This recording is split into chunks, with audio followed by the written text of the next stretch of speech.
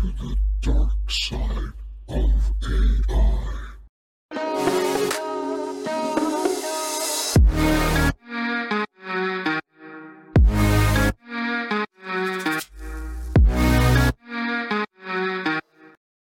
Welcome to Wolf's Watch. I'm Wolf. Thanks for joining us today for part 2 of the dark side of AI.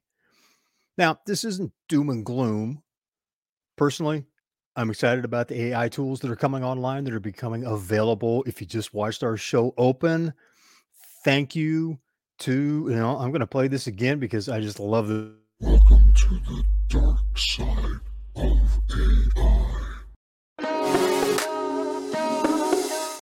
AI. In that open, the video montage there was by Kabi, and thank you so much for the video. We're just starting to use that tool, just joining up as a member.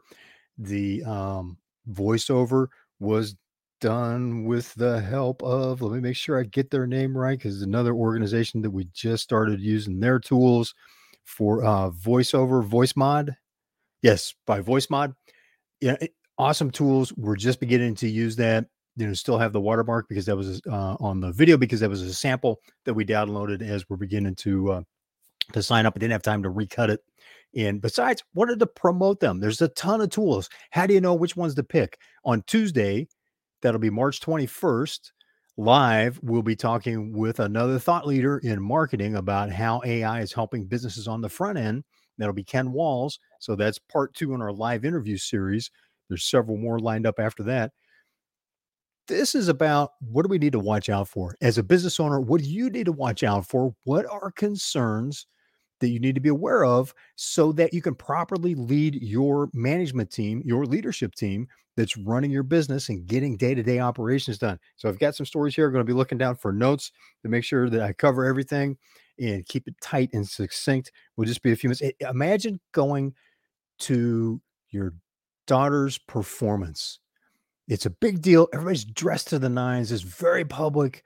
It's in one of the major opera houses in the city that you live in, or perhaps like where I grew up, the only place to perform in the area. You go in, everybody's just looking great, ball gowns and tuxes, and it's about to begin. And as you're working your way in from the lobby and reception area where everybody's having a beverage or two and sharing the excitement for the performance you're about to see, you're so proud of your daughter.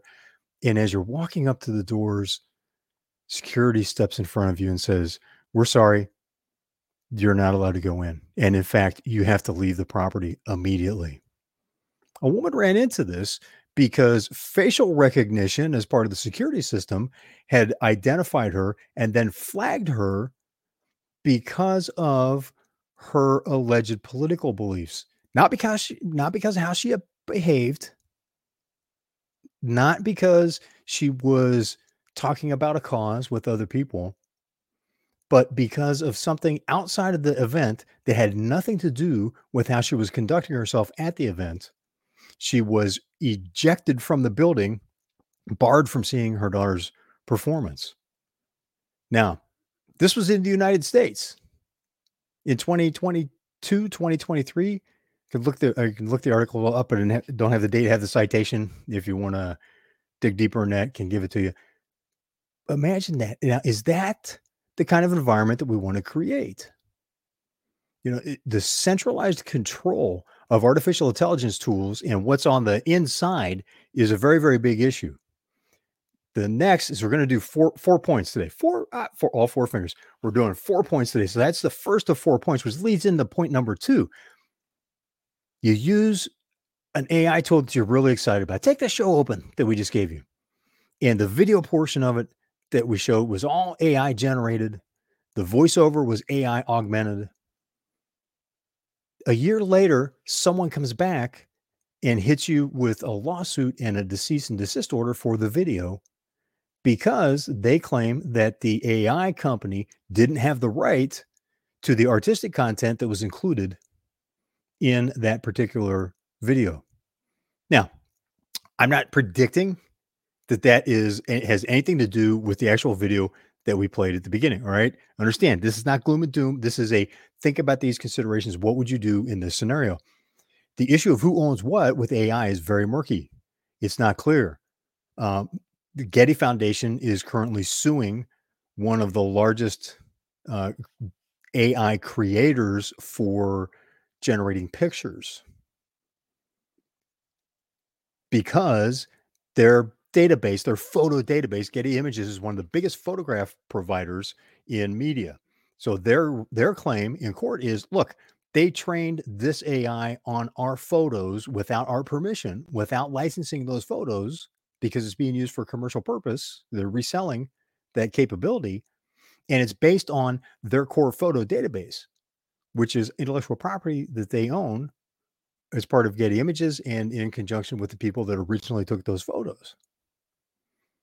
This is going to be played out in the courts. There's going to be new legislation at some point that will fine tune some of this. We'll see how this plays out, but that could put you in a position where someone used a piece of something else that is then contested. What do you do in that situation? How would you respond to that? You need to plan and think about those types because those types of issues are going to be coming up.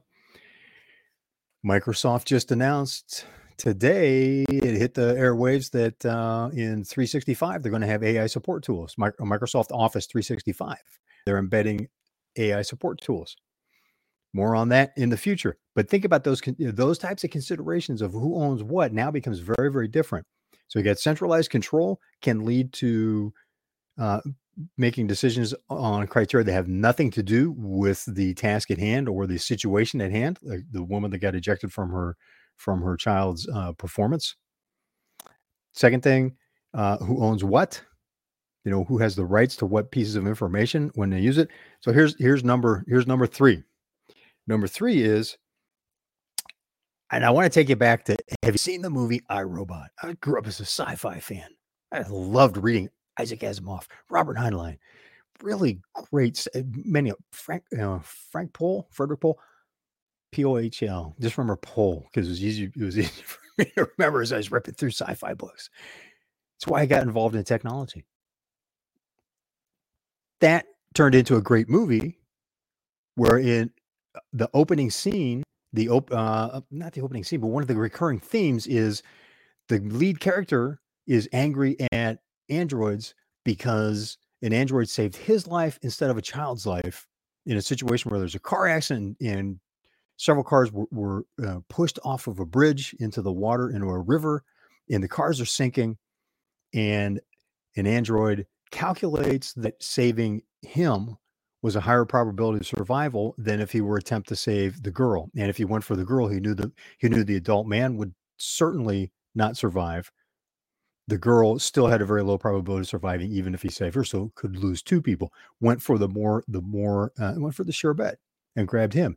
And his whole theme was save the girl. A human being would know to save the girl.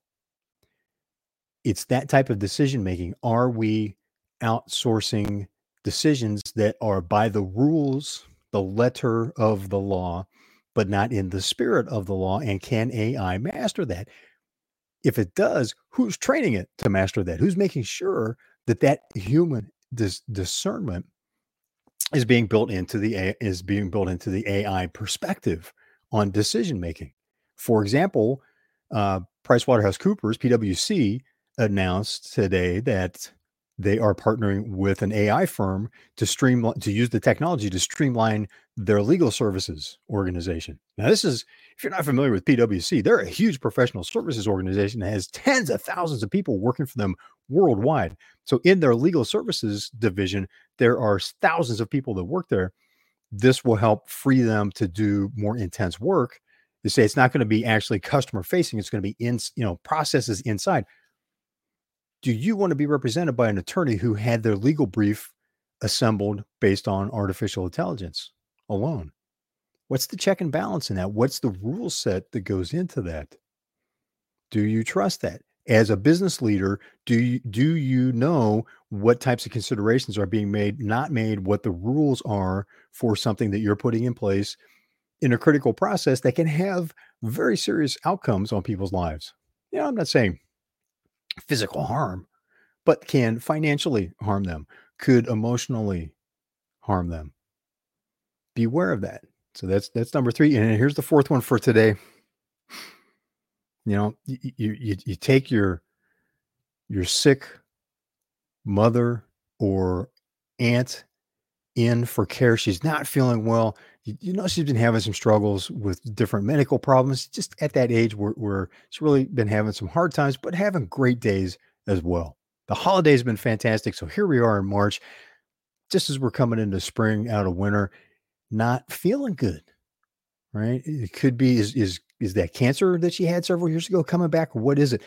You take her in to the doctor's office, and as you're filling out the mountains of paperwork that are always, even on repeat businesses or visits, always, required. As you're filling that out, you turn it into the nurse. You're both sitting, waiting to see how long it's going to be. And the reception nurse comes over and says, "We're sorry, but we can't do anything to help you. You can't get care here or actually anywhere because you've been determined not eligible for care based on your current health, your prospective life expectancy, the most likely outcome for any illness, especially if it's one of the ones that's suspected, and the care is denied." This is a real world scenario right now where in one hospital system, and I'm not going to name names on this because that's not the point. And I'm not trying to damage their reputation. Is while implementing AI, there's going to be a lot of things to sort out. And we go, look, there are irrational, run with me here for a second. There are irrational decisions that we make because it's the most human ethical decision.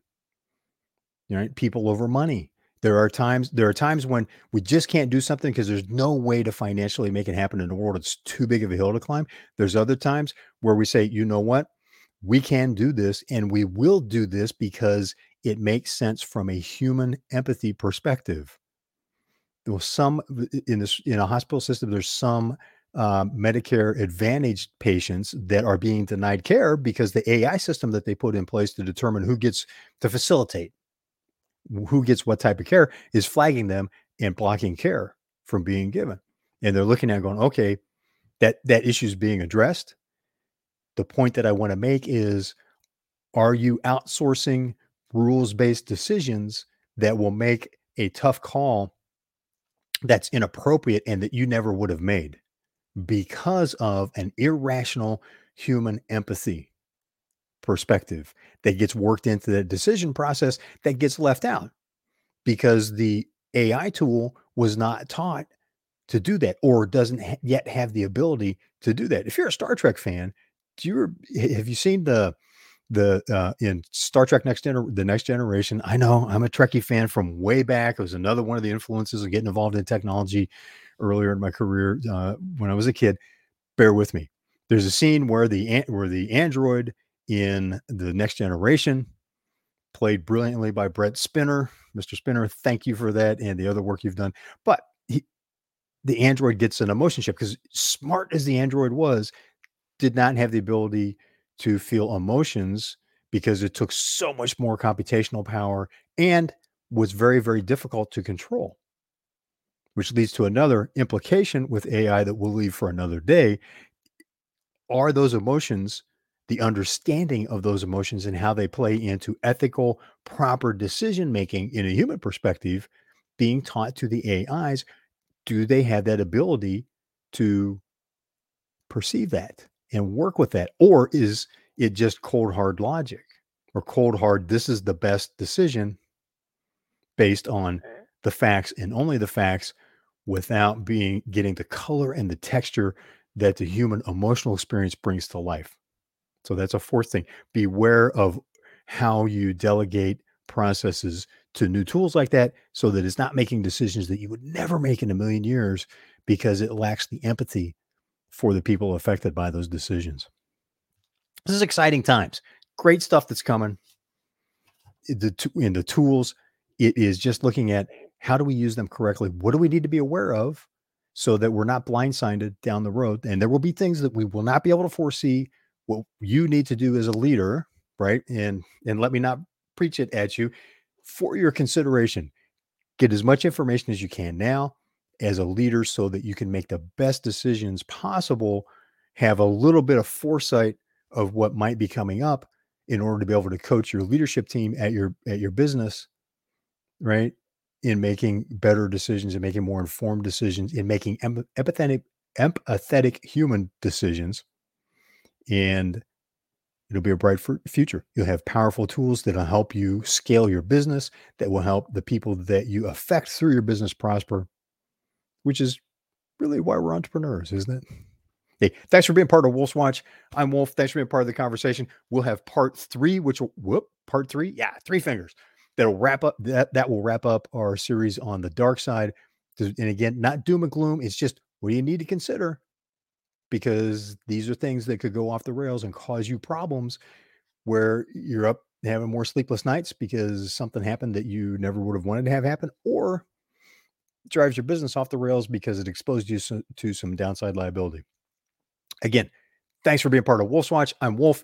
If you didn't get a chance to ask a question today, and you're watching this on a replay, smash that like button, subscribe, and post your question in the comments because we watch those and I'll get you answers. If I don't know the answer, I guarantee I know someone that can get the answer for you, and it'll blow you away because one thing I love doing is I surround myself with people that know a lot more and are very much experts in these fields that we touch on, right? As a leader, it's about communication.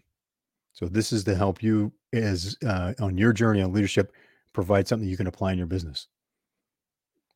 Thanks for being part of the conversation. I'm Wolf. This is Wolf's Watch. I look forward to seeing you on the trail.